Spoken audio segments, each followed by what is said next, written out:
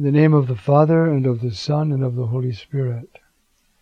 Heavenly King, Paraclete, Spirit of truth, you who are everywhere present and fill all things, treasury of all that is good, Master of life, come, dwell within us, cleanse us from all stain, and save our souls, O good one.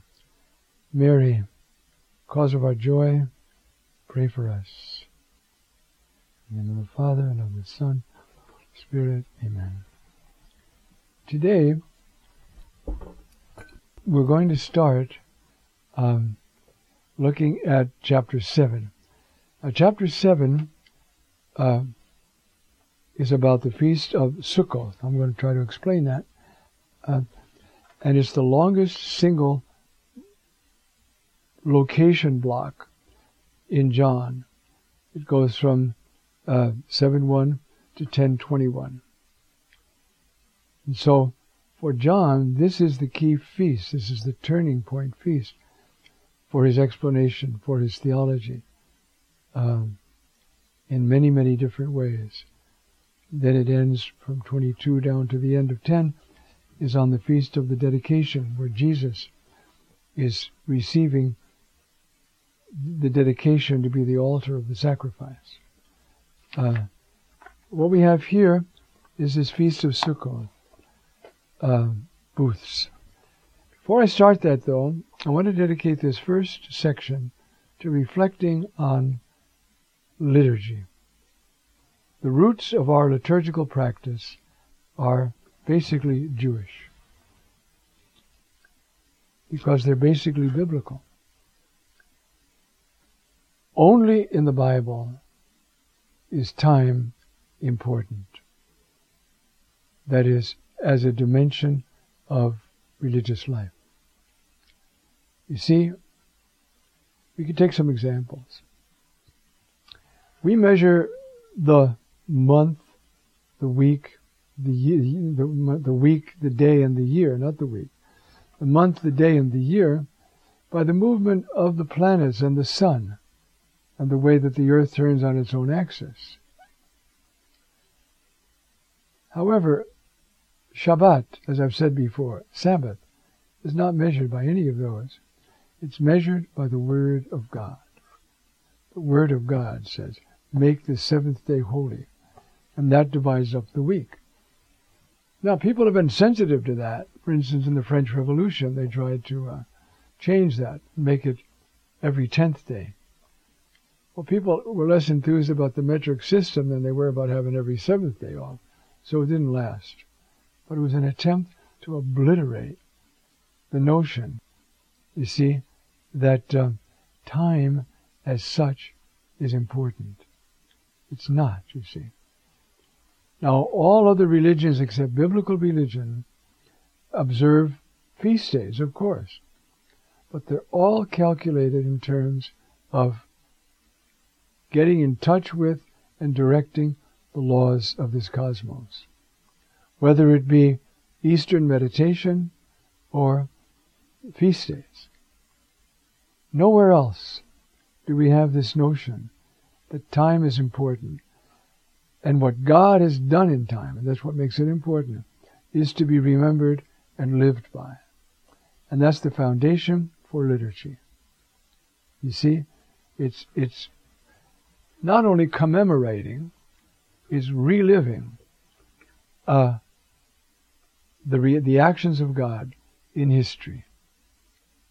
For instance, Easter is the feast of the Passover, when Jesus dies and rises as Passover. Pentecost is the feast of Shavuot. And we maybe had a feast of Sukkoth, the one we're doing here, but it didn't last for other reasons, too complex to go into right now, I think.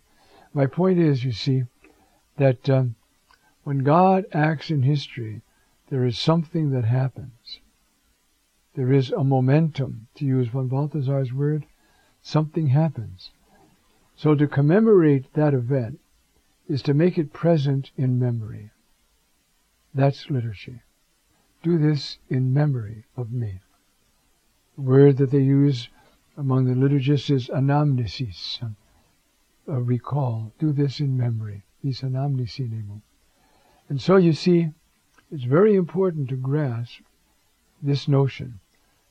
We celebrate Washington's birthday, Lincoln's birthday, Martin Luther King's birthday, and rightly so. They are outstanding men who have left their impact, mostly for good, on the country.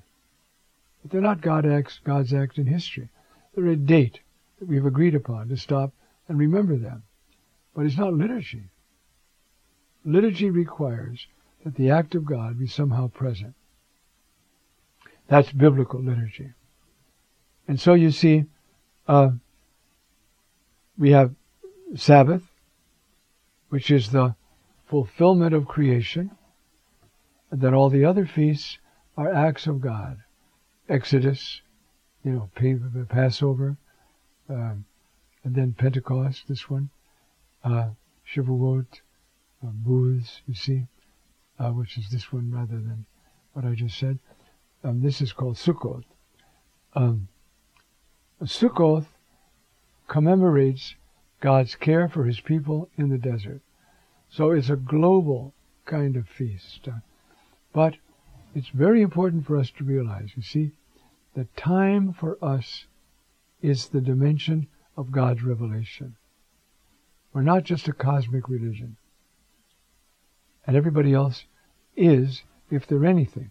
Transcendental meditation and all that has nothing to do with time.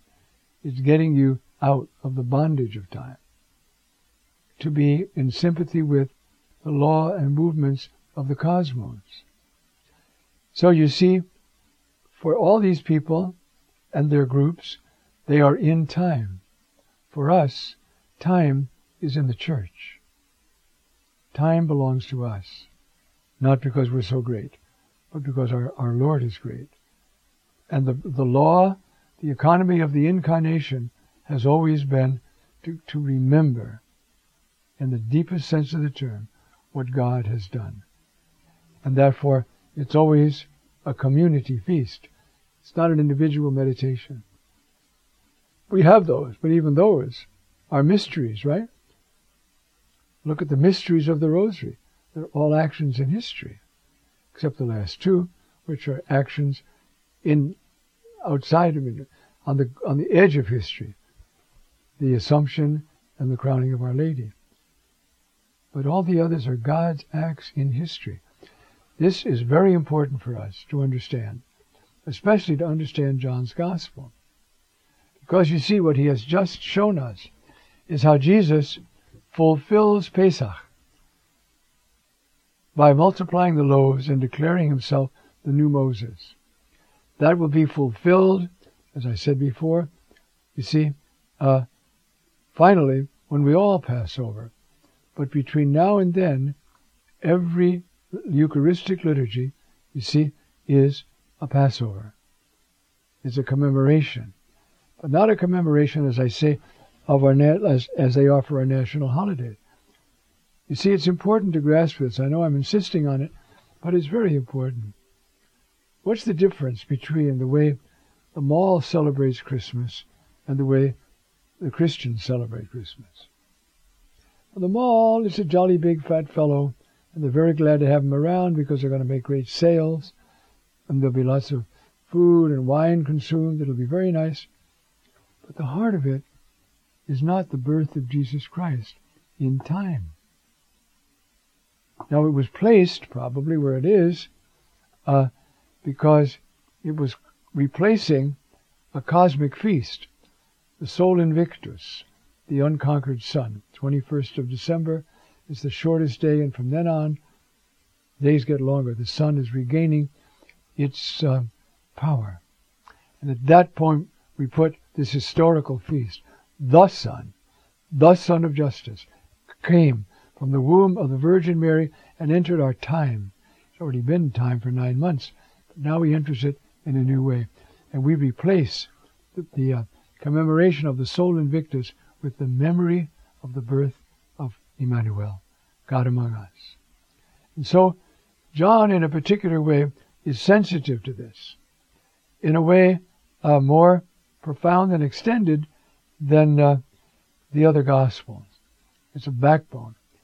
As I said before, you see, now, starting with this second Passover, the beginning of chapter 6, all the way down to the end of chapter 10, is one block of feasts. Basically Passover, Sukkoth, and the dedication. So this is, for us, very important, because you see, we don't go to Mass to commemorate how nice Jesus is or how nicely he did. We go to Mass to enter into the act which is present there. And when we deal with the Eucharist, present in a unique way.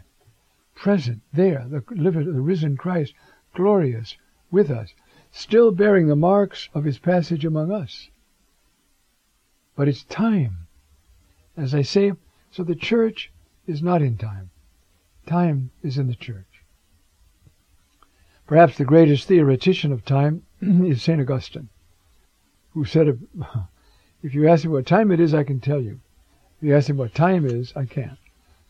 But his point was, you see, for most thought, time is a container and things are in time. No. Time is in them. You see? It's not, especially when we're dealing with the Church. You see?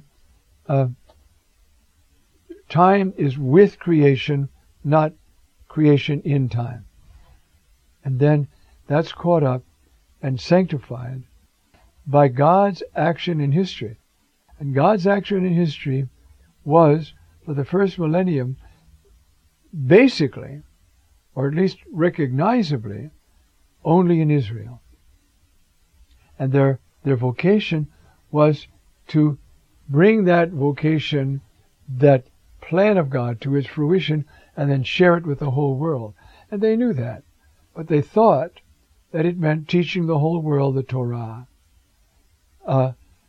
until the Torah became incarnate, the Word of God became incarnate. So, when we look at these feasts, you see, a lot, especially in this one, are questions of discourse, as we're going to see. The two themes of Sukkoth are water and light. They are the two big themes. And if you study, if you ever get a chance, you want to, look at the Mishnah and the prescriptions for this feast. They're quite minute, but they tell stories at the same time. How the great sages would juggle their torches, And they have a saying, he who has not known the joy of Sukkoth has not known joy. It was a day. Now, so there were big candles. I mean, they were like, I don't know how big around they had to be, but they were tall. Young men had to climb up on ladders to light them, and they were huge around. And that was the Feast of Light. Every day, the priest went down to the pool of Siloam, gathered water in a silver vase, big one, carried it back and poured it out. That was part of the remembering of the water miracle all throughout the desert, but also a memory of and a prayer for rain, because this is the fall. So to this day, the Arabs, especially the Muslims, because the other Arabs are Christian, the Muslims wait to see if it's going to rain during Sukkot. Then it's a good sign for everybody.